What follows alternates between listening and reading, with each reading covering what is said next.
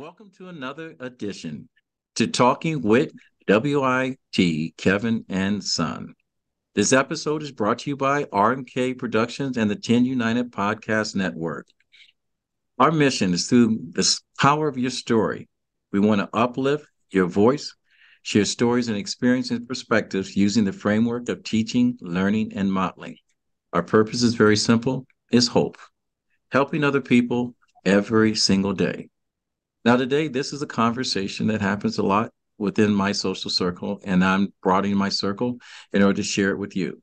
A couple of years ago, I read a report about the Fortune 500 company and how the lack of representation amongst and um, ethnics and Black people or women, it was embarrassing. So, new data reports that the Fortune 500 companies representation of women and individuals of the under represented racial and ethnical groups has made some strides. The findings from this report has gone from zero numbers to almost that they're not in double digits yet, but 55.3% are represented by white men still to this day. More than 30% of that number is represented by women right now. Blacks hold 26.5% of those seats, an increase by 8.7. Asians grew from 4.6.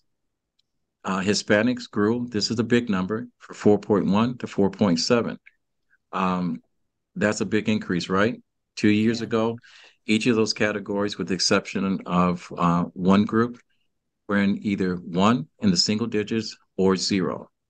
However, I want to peel back the layers of this conversation and connect the dots to a conversation we need to have.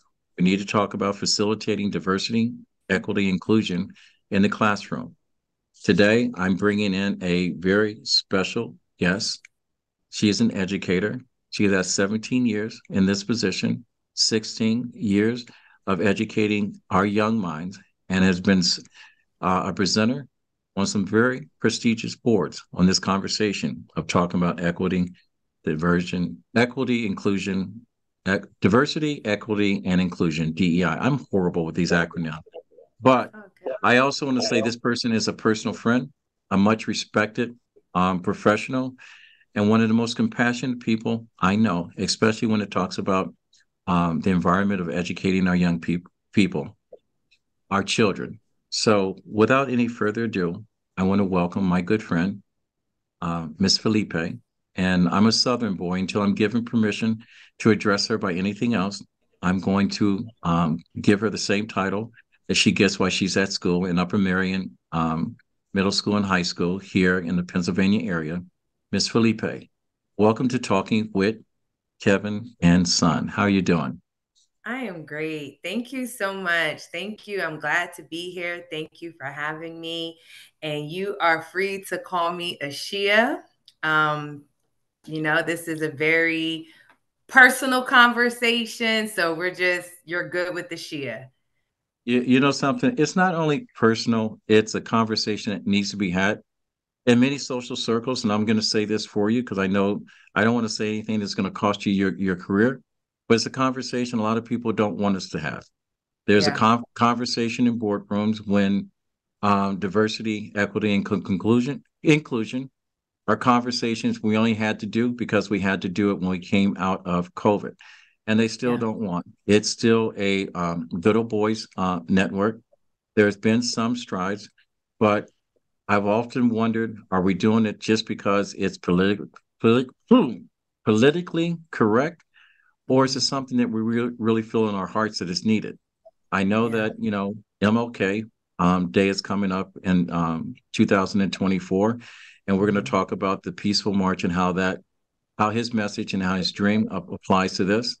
Yeah. I was often curious if his dream is still alive, but when it Mm, comes to equality, when it comes to diversity and being all inclusive, I personally still question if we're still committed to this conversation, which is the reason why I have you on. So, yeah. if you don't mind, I want my our listeners, because now my show is your show. I want them to Thank get you. to know you. So if we don't Yeah. mind peeling back a layer or two of your life, tell us a little bit about you, your upbringing, where you came from, and how this conversation, this acronym now attaches to your mission in life.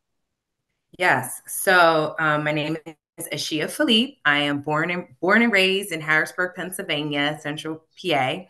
Recently, I have moved to the King of Prussia area. So born and raised in Harrisburg, Pennsylvania. Graduated from Central Dauphin East High. From there, I went to college. I went to Clarion University, where I majored in education, got my bachelor's there. Right out of college, I began teaching for Susquehanna Township School District, received my master's degree while teaching at Cabrini College, which is actually here in the King of Prussia area, but it was a cohort, so I was actually taking classes back home in Harrisburg, and taught in the classroom for 16 years. All 16 years were in second grade. And then I would say within the last 3 to 4 years, I got involved with our mission at my prior district with diversity, equity, inclusion, being instrumental in the work being done there, both at the district level and the building level. And as you said, when you introduced me, I had done some presenting at conferences centered around diversity, equity, and inclusion. And from there, that's where I became aware of my new role that I am in now as advisor of diversity, equity, and climate for Upper Marion area school district. And so I am in this role. It's a very new role for the district and for myself. But I've always been passionate about cultural awareness and cultural relevancy in the classroom. You know, when I first started teaching, it was called multicultural education. And it's grown into now this inclusion and belonging and diversity, where we really look closely at including students and having them feel belonging in the classroom. Oh, thank you. And the reason why I preface it early in my conversation about if our society was ready for this, and when we came out of COVID, there were Mhm. companies that had never shown a male or female in a principal role of any color, any ethnicity other than white. There Mhm. were companies that did not brand their product with anything other than, like-minded or like look-alike people. Now we have, black and white couples, we have gay couples, we have trans couples in advertising and whatever. And Mhm. I question, when it became politically correct to do so, was this a commitment for now or a commitment long term? So the reason why I brought you on here because you're an expert in this conversation. I'm speaking from the heart and from my head. Mhm. Mhm. Do we need to keep having this conversation on DEI? And do we really want this conversation of DEI?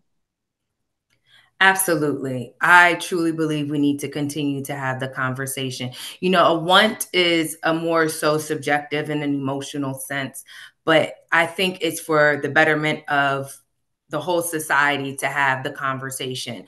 The conversation around DEI by default tends to be uncomfortable because people feel like you're targeting them or attacking them or guilting them, all the things. So when you go into the conversation, you have to be very open-minded, whether it's at the corporate business level or at the educate or within education, whether it's K to 12 or at the university level. Um, just like we had the civil rights movement for change, now we're in the era of you have to have the DEI conversation for change. I feel like the conversation where DEI, where we are now, mirrors the civil rights movement in the sense that, of course, there was pushback. So you're going to have the pushback, and that's the want. You know, I don't want to have the conversation. But with not wanting to have the conversation, to me, I feel like it's centered around fear and fear of losing something or fear of having to uplift someone and then maybe your spot being taken or something like that. Um, And it's important to note that DEI isn't just race, it's also, you know, LGBTQ, it's religion, it's um, uh, mental health, it's disabilities.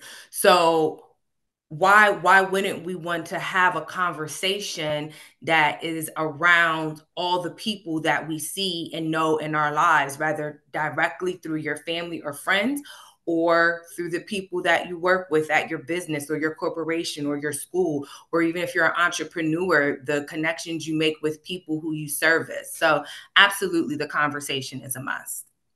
All right. And before we go into education, I want to ask you another general question because this is conversation that's come across my plate. I serve with some people as a mindset coach, and DEI, sexual discrimination, has been weaponized. You got comedians that can't tell a joke without putting a disclaimer out there. You've Yeah. got people that can't give you a compliment on your hair because they're not the same um, skin tone as you. And Mm-hmm. now we have what I call reverse racism, is that, Mm-hmm. now I'm offended because I'm a black person. You shouldn't be able to say anything about my hair when a compliment. A man can't say, good morning to someone without it being taken out. Is Mm-hmm. DEI now being taken out of context because now it's a weapon for people? And how do we reverse that? So it's only a weapon if you allow it to be a weapon and take it out of context. We have to be careful not to throw a monkey wrench in confusion because that hijacks the the narrative and the mission. Um, when you talk about now I can't give a compliment to a woman of a different race, right? That's like whenever your intention is good and you just say, "Oh, your hair looks nice," I don't think any person would be offended.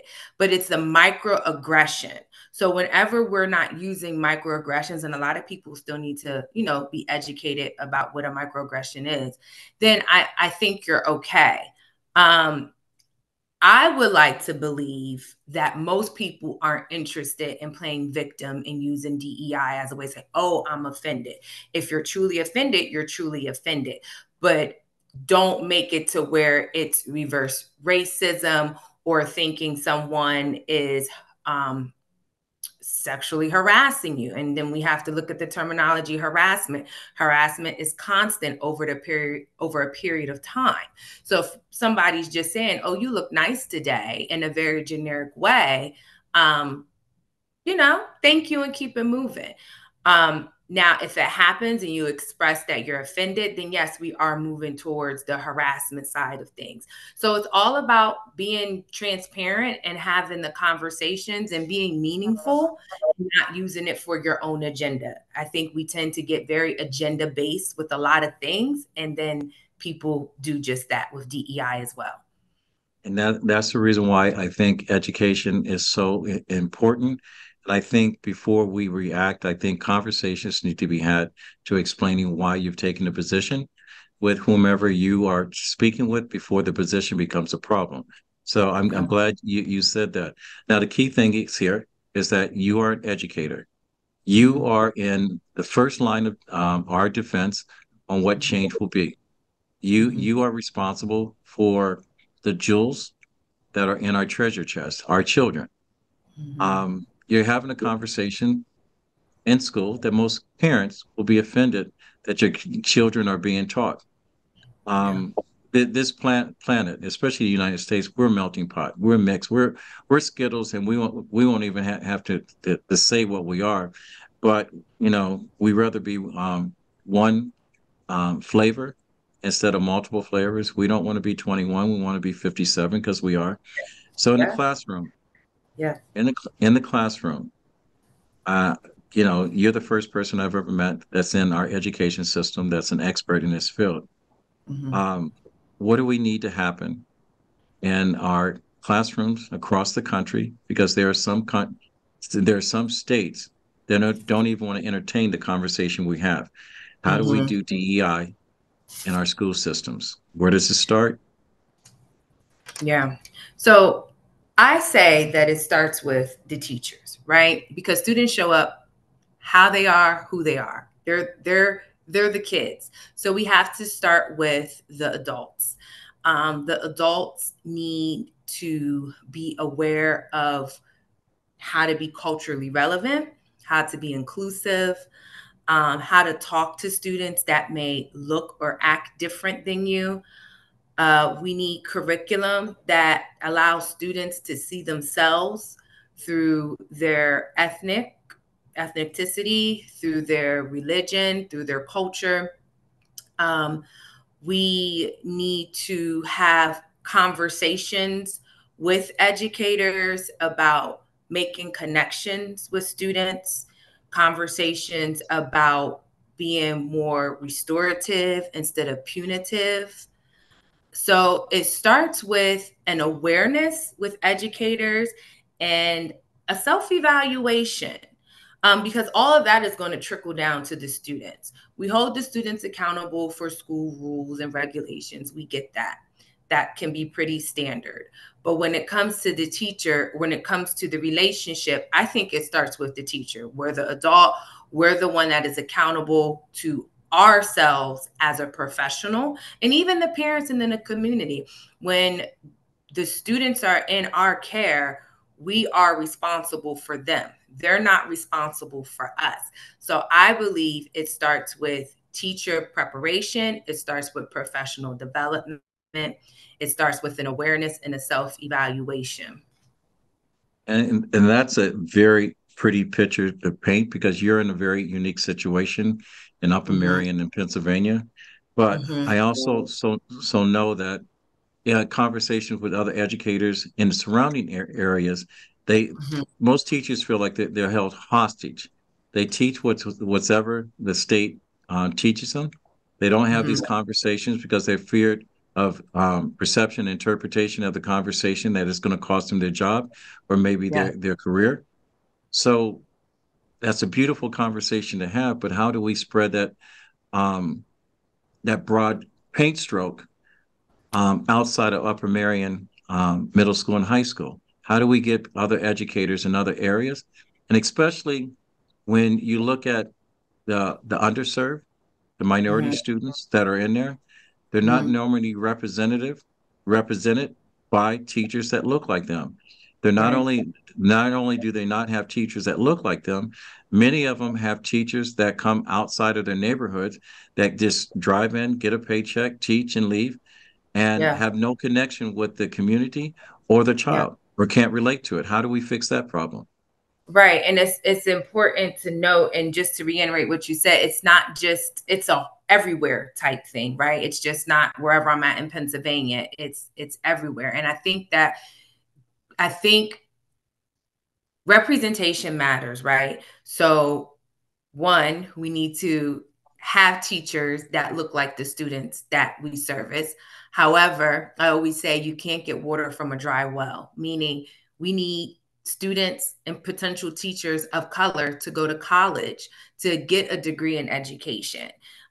Some scholarships to help along with that, some programming to where we have like grow your own, where a school district will send a student to college using some grant or scholarship money, with the understanding that when that child graduates, they'll come back to that school and teach. So you're growing your own educators, and you can specifically target students of color for that program. We know that's a good deal because it's mostly students of color who cannot afford to go to college. So they need the scholarship money or the grant money to be able to get a college education. So one part when we think about representation is to get students in college to become educators. Um, and yes, we have teachers who are just like, I'm just here to teach, right? I don't see race, well, or color. Well, that only can hold up but for so long, because your interactions with students will reflect how culturally relevant or how culturally sensitive you are. So you have to be intentional. You have to encourage the conversation. You have to hold your colleagues accountable. You have to take risks when it comes to this work and being equitable, being an equitable educator.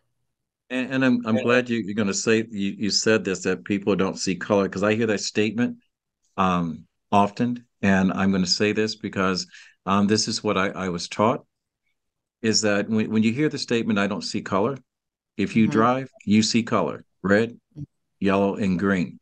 The reason why that statement came into play is the same way the grandfather clause came in, is that when slave owners were beaten, maiming their slaves, um, destroying families and so forth, the people that basically turned a blind eye basically Mm-hmm. said, I don't see color. It's because they didn't want to acknowledge what was existing was real. So you do see color. So if your heart feels different, get rid of that conversation. I'm saying that just because we're having this conversation. Right. But when Yeah. we are having this conversation about DEI, is Mm-hmm. that, in our libraries, I don't know what your library looks like. Mm-hmm. When we don't hear the stories, when we don't see examples of people having success, and I'm going to ask you this question before I go on my little tirade here, is that I've said this several times in my podcast before we came out of COVID. I said that we need to stop sending our children to universities and colleges that will cheer for us on Fridays and Saturdays, and 4 years before we graduate or after we graduate, will vote Mm-hmm. against our freedom. I said that the 107 historically Black colleges, which there's a benefit from no matter Black, white, or whatever, of going to, because the expense is not that high and education is an education.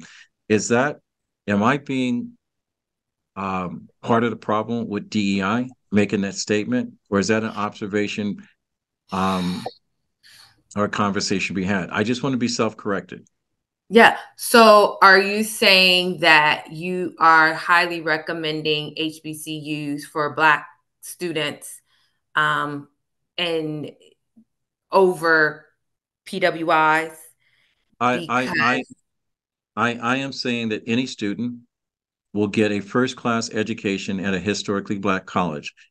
And because of the conversation of getting a lesser education from white universities and colleges is out there. And I'm saying sometimes we don't need to sit at a table that doesn't welcome us at that table.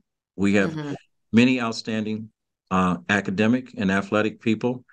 And I said this with Deion Sanders. If we went in and supported our own, instead of mm-hmm, going to some place that doesn't welcome us, because there's not a cultural divide at most white universities, there were mm-hmm, Black kids, Hispanic kids, Asian kids, Indian kids don't feel accepted just mm-hmm, because of the color of skin.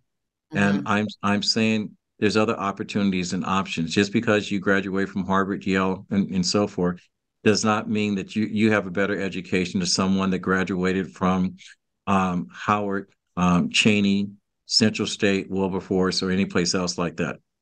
Okay.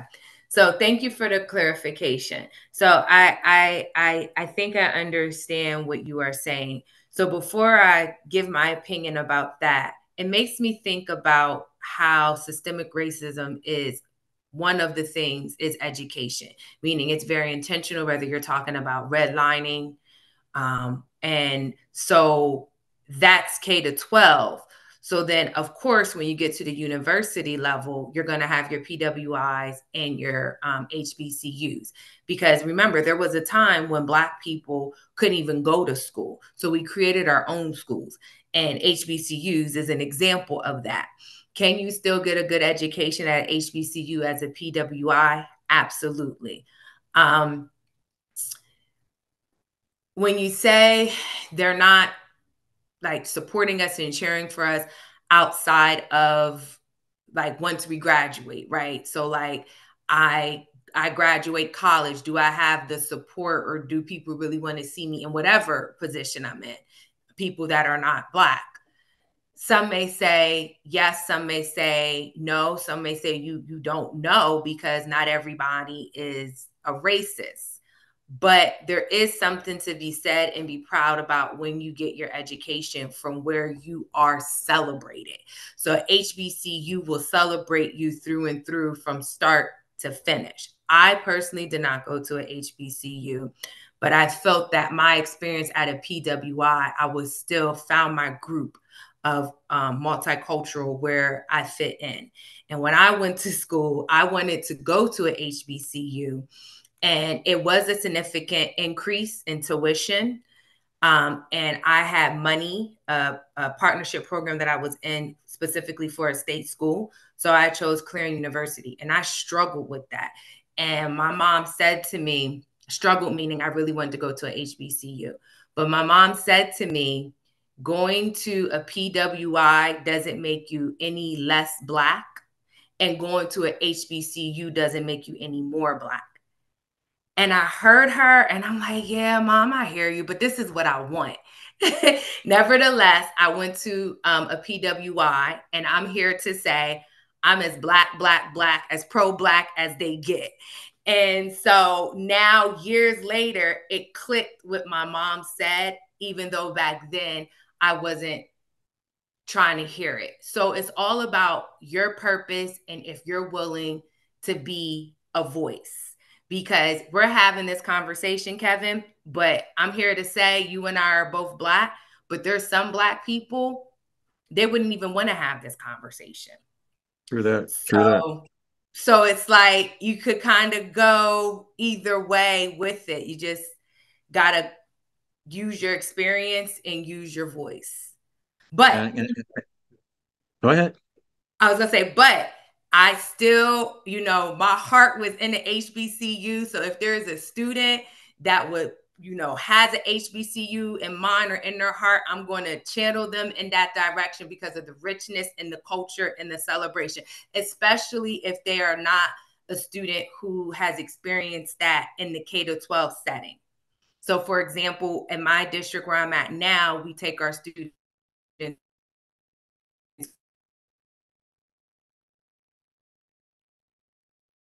All right, we have a little bit of a glitch in our internet connection, and she was about to say something extremely profound, and so Promoted and wait, you were free.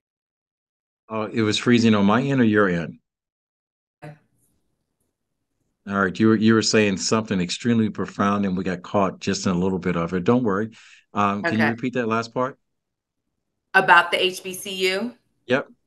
Oh, I was just saying that even though I'm not an HBCU grad, I still, cheer students on. If it's in their heart and their mind to go to a HBCU, I definitely am in their corner and being their advocate for that, especially students who do not, because of the richness in the culture in the HBCU, especially for students who don't have that in the K-12. So that's not their experience because they may be at a mostly white district. Like, so for example, the district where I'm at, we take our students, juniors and seniors, HBCU college tour, and it's a very good experience for them. Yeah, and I don't want to come across my listeners as seeing dividing people in education. I'm a big fan of HBCUs, but I'm also looking at the fact that economics, you can still get a good education. I'm also looking at Absolutely. I'm also looking at the fact as far as feeling like you belong at a university culturally, it's more acceptable no matter what race you are at a smaller college than it would be. But the other concern is that there's a group of people that's sitting in Congress right now that's trying to get rid of the Pell Grant. That means for those of us that fall into the category of the underserved or poor, that this grant will not be available for you to have an education. And instead of graduating from one of the big schools that having a six-figure debt, you may graduate with not having very little debt at all. So asking this question, coming back to where you're at in your field, because I know there's some challenges of being where you're at, especially in the area that you're at. There's some pushback, and there's some people that are closed-minded to a conversation of DEI altogether. What are some of the barriers that you've observed and experienced in DEI in education? I think it goes back to the conversation of people wanting to have the conversation, the uncomfortable conversations, and being transparent. Also, making sure that it is across the board. So, like I said, it's not just race, it's LGBTQ, it's mental health, it's disability. I think that when we realize that it's not just race, people are more open to it. Also, another barrier, people feel attacked. They feel like you're guilting them. Well, I'm not a racist, you know. I'm not the reason for this. I'm not the reason for that. And it's like you want to make sure that you have the conversation, but without, so you can try not to guilt, but the person has to have the accountability on themselves, not to take it as an attack or a guilt. So to be honest, I think the biggest barrier overall is keeping people, how can I explain it? Just say it. You said you're going to be honest. We tend to want to make everybody comfortable, and it's not comfortable. You're going to be uncomfortable. You're going to be uncomfortable. You're going to have to examine your privilege. You're going to have to examine your bias. You're going to maybe have to change some things. You're going to have to commit to not being micro aggressive. You're going to have to commit to not being condescending. You're going to have to commit to not being sarcastic. So there are things where you're going to have to be willing to listen and push past the comfortability and welcome the challenge without feeling that someone is trying to guilt you or attack you. I feel like in life, we're told about ourselves in different areas, but for some reason, when it comes to DEI, it's personal. And it doesn't have to be that way. It could be an awareness and a learning. And as educators, we teach. So we ourselves should be lifetime learners. So the barrier is pushing past the comfortability, people still sitting in their privilege, people still sitting in their entitlement, people still in their bias. Yeah. People Yeah, that say they're not comfortable with the conversation with the kid. Why? Why?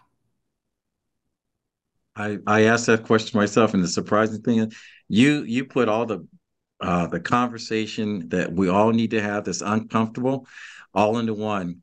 You did not exclude any group. You included, no matter what skin color you are. You included every single group, no matter what your choice of who you love and who you hate are.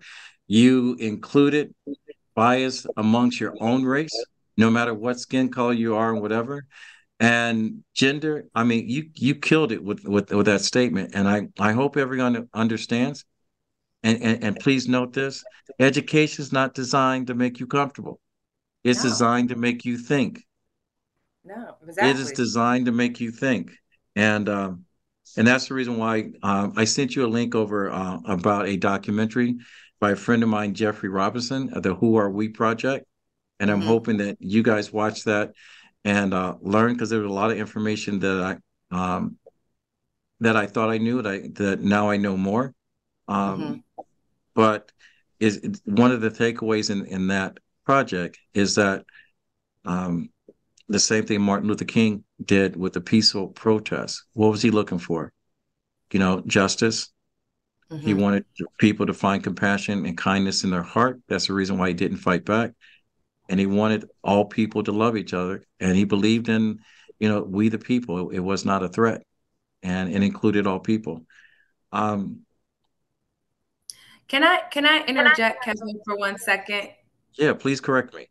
No, no, no. It's not a correction. It was just a thought when you were saying Martin Luther King, something that I wanted to add on about a barrier. And I thought about with the peacefulness with Martin Luther King, and it brought me to tone.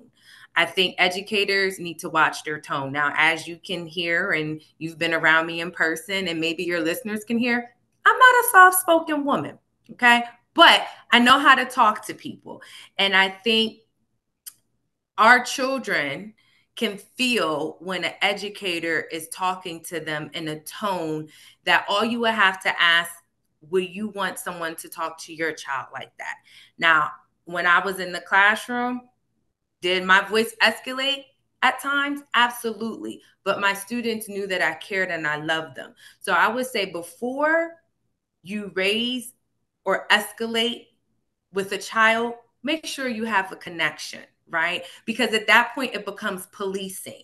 And yes, students need corrected. I will never say a student doesn't need corrected, doesn't need to be held accountable. I was in the classroom for 16 years with second graders. Please believe me when I tell you I ran a tight ship. Anybody that knows Miss Philippe will tell you that.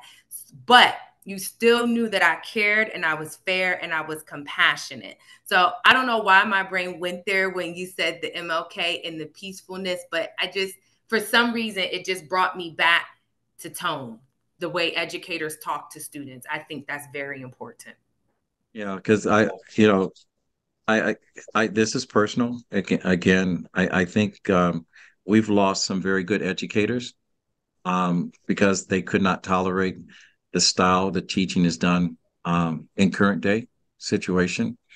Mm-hmm. Um, and we lost them to the big business for profit.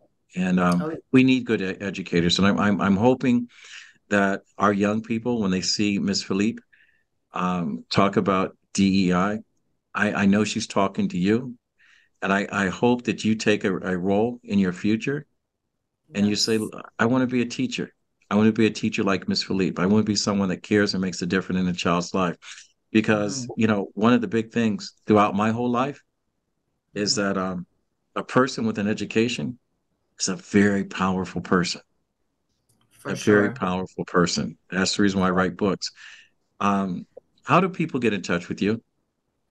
So you Because, can get in touch. I'm sorry, go well, ahead. I was going to say the reason why is because I've heard you speak publicly, and you should be doing more speaking. Matter of fact, you even gave my speech once. Yes, I did.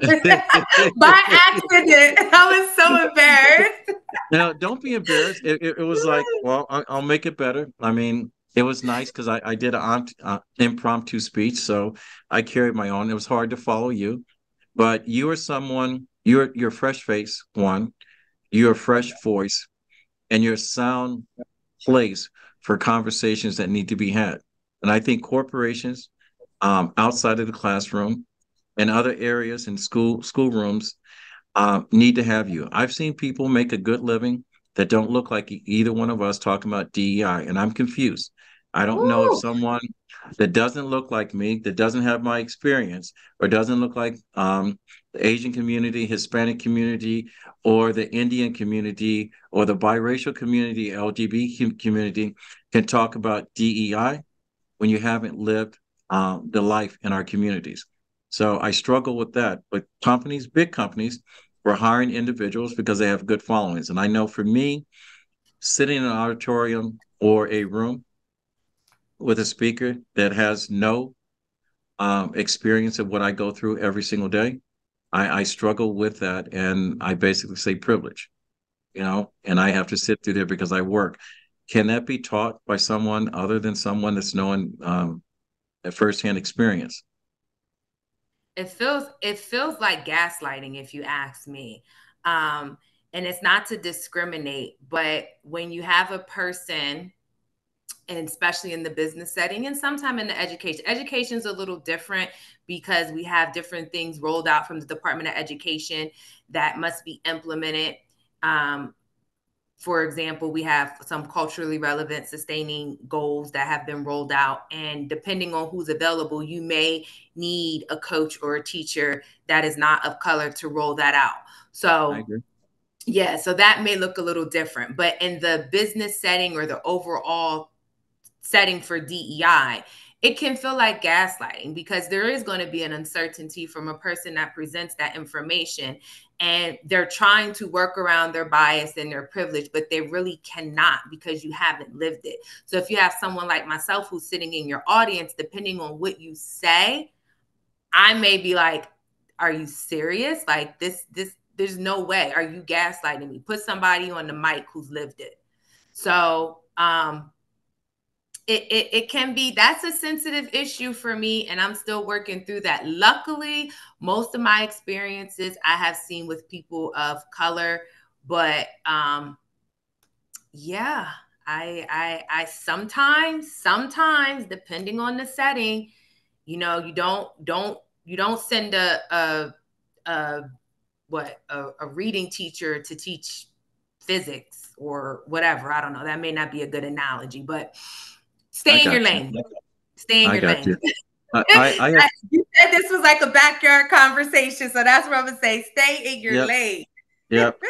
I have to ask this question. Um, Yeah. because every year we have an election, and every 4 years we have an election to elect a president or someone to make decisions for us on our or speak on us for our behalf. For the Yeah. last since my time, education has always been the platform of every single politician out there. And it seems Mm-hmm. that this is my personal opinion, not yours. I'm not speaking for your school district or you. Hadn't changed. If you could speak or have the power to change three things about education universally in all 50 states, what would you change? Woo! So right off the bat, we have to pay our teachers more. We I have agree. to pay our teachers more.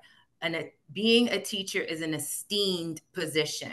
However, our country does not look at it as such, and it is not valued as such. And that is discouraging. It is disheartening. It's even distasteful because we are servicing the young minds of our future. In fact, we are around other people's children more than the parents. And if you are a parent, you're around other people's children more than your own.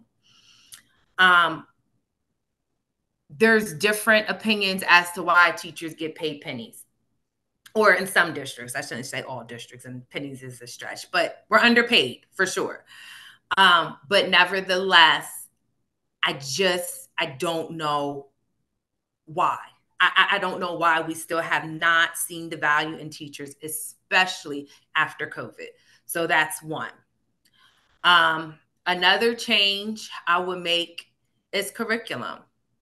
Um, I taught at the elementary level, so I taught everything.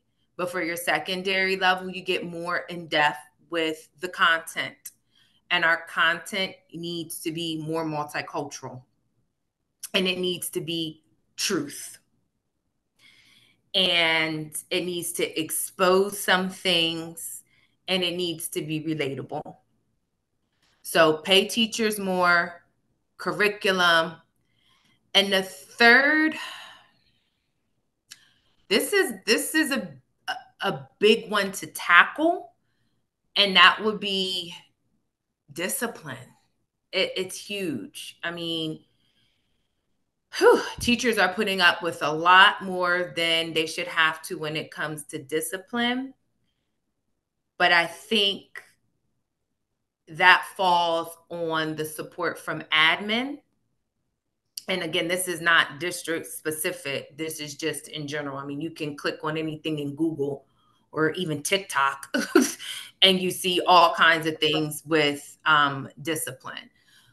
Um, so we have different things are implemented. We have PBIS, you have restorative practices, but there's something missing. We're losing something where our discipline in school is just it's bad.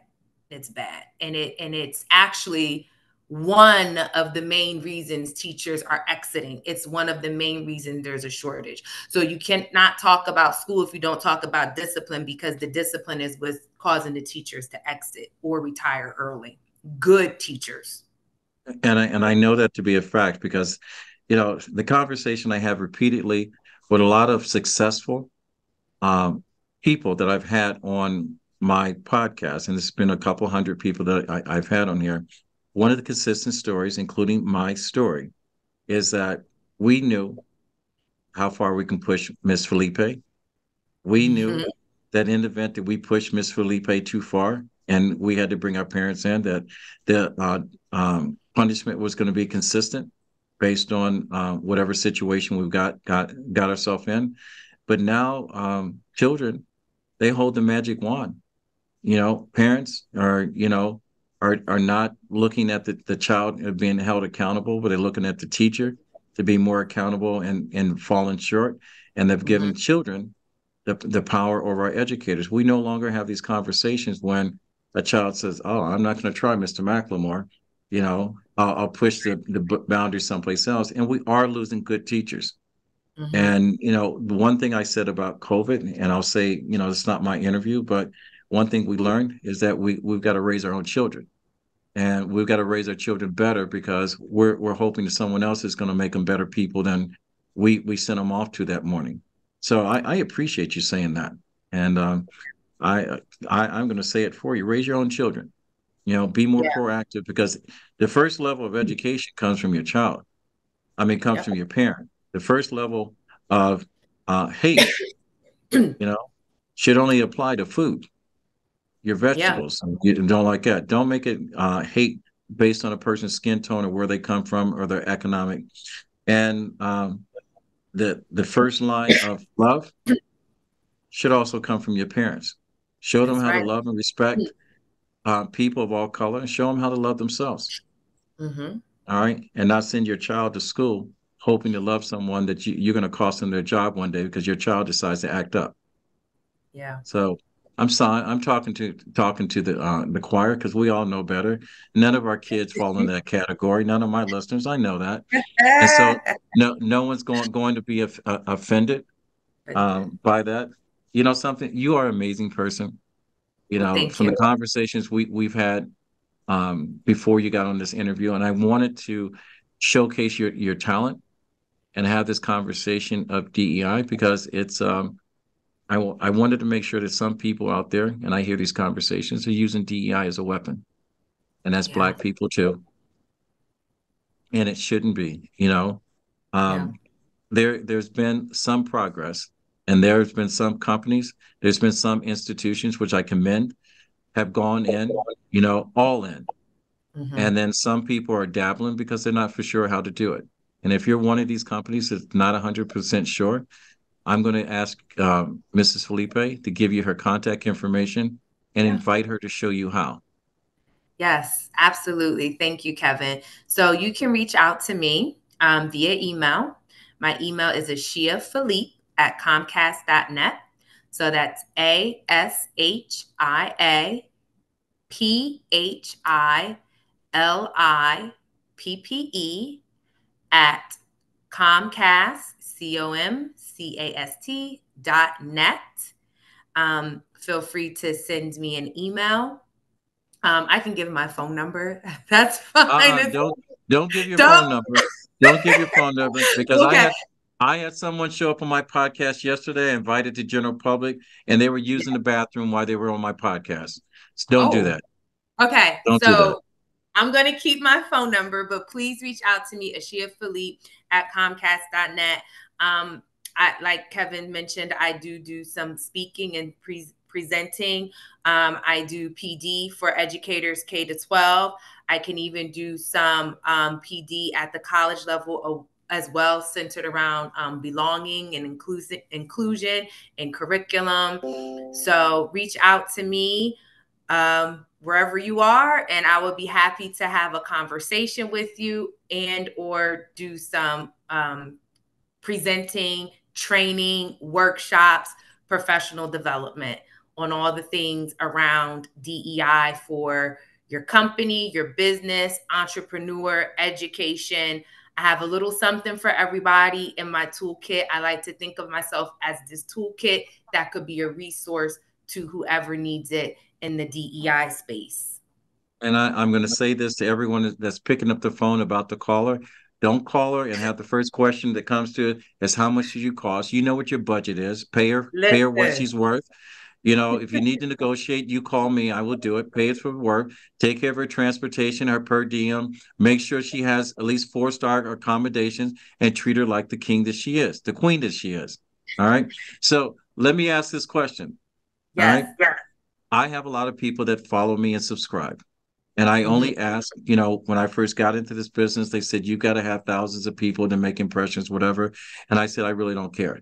I said, what I do care about people that have a high call to action, the people that subscribe and follow RMK Productions and both my podcasts, Talking with Kevin and Son and Motivational Sundays with Kevin and Friends.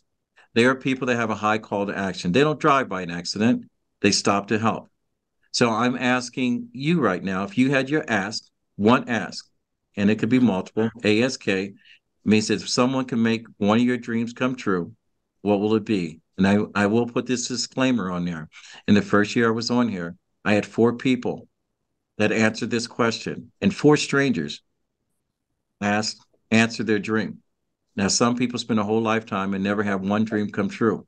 You have an Mhm. opportunity, if the right person is listening right now, pulling into the Starbucks or putting their kids to bed or preparing dinner for their family. So that single father that just happens to be in that place where he just retired and wants to give back, this is their opportunity. So what would your ask be? ASK. Wow. So I kind of do have two. Go ahead, So the knock it out. Okay, so the first one I'm going to piggyback off of the opportunity. So if you would, I would love for you to book me, host me as your DEI colleague, liaison, trainer, personal professional development person. So I would ask that if you're thinking about any kind of DEI training, you think of me. The second ask is be your child's advocate. Your child, your grandchild, the child next door, the child at church, um, the, the the child at the community center, the child on the sports team. Be your child's advocate. I would ask that you check in regularly for their academics, their relationship with their teachers. This may sound a little harsh, but when you disconnect, you allow things to come in. When you connect, you check it at the door. Your child may be going to school and having trouble in the class or with a teacher, but you don't know because they're not coming to you because your life is busy and their life is busy. But when you are your child's advocate and you can support them through an email with the teacher, conference, please go to parent teacher conferences. You are checking and stopping these things that we talked about today at the door. You are being an advocate and promoting and encouraging equitable practices in the classroom. That's all colors, genders, religion. Your student has a voice, but I would like to encourage parent voice. We have this thing we call student voice.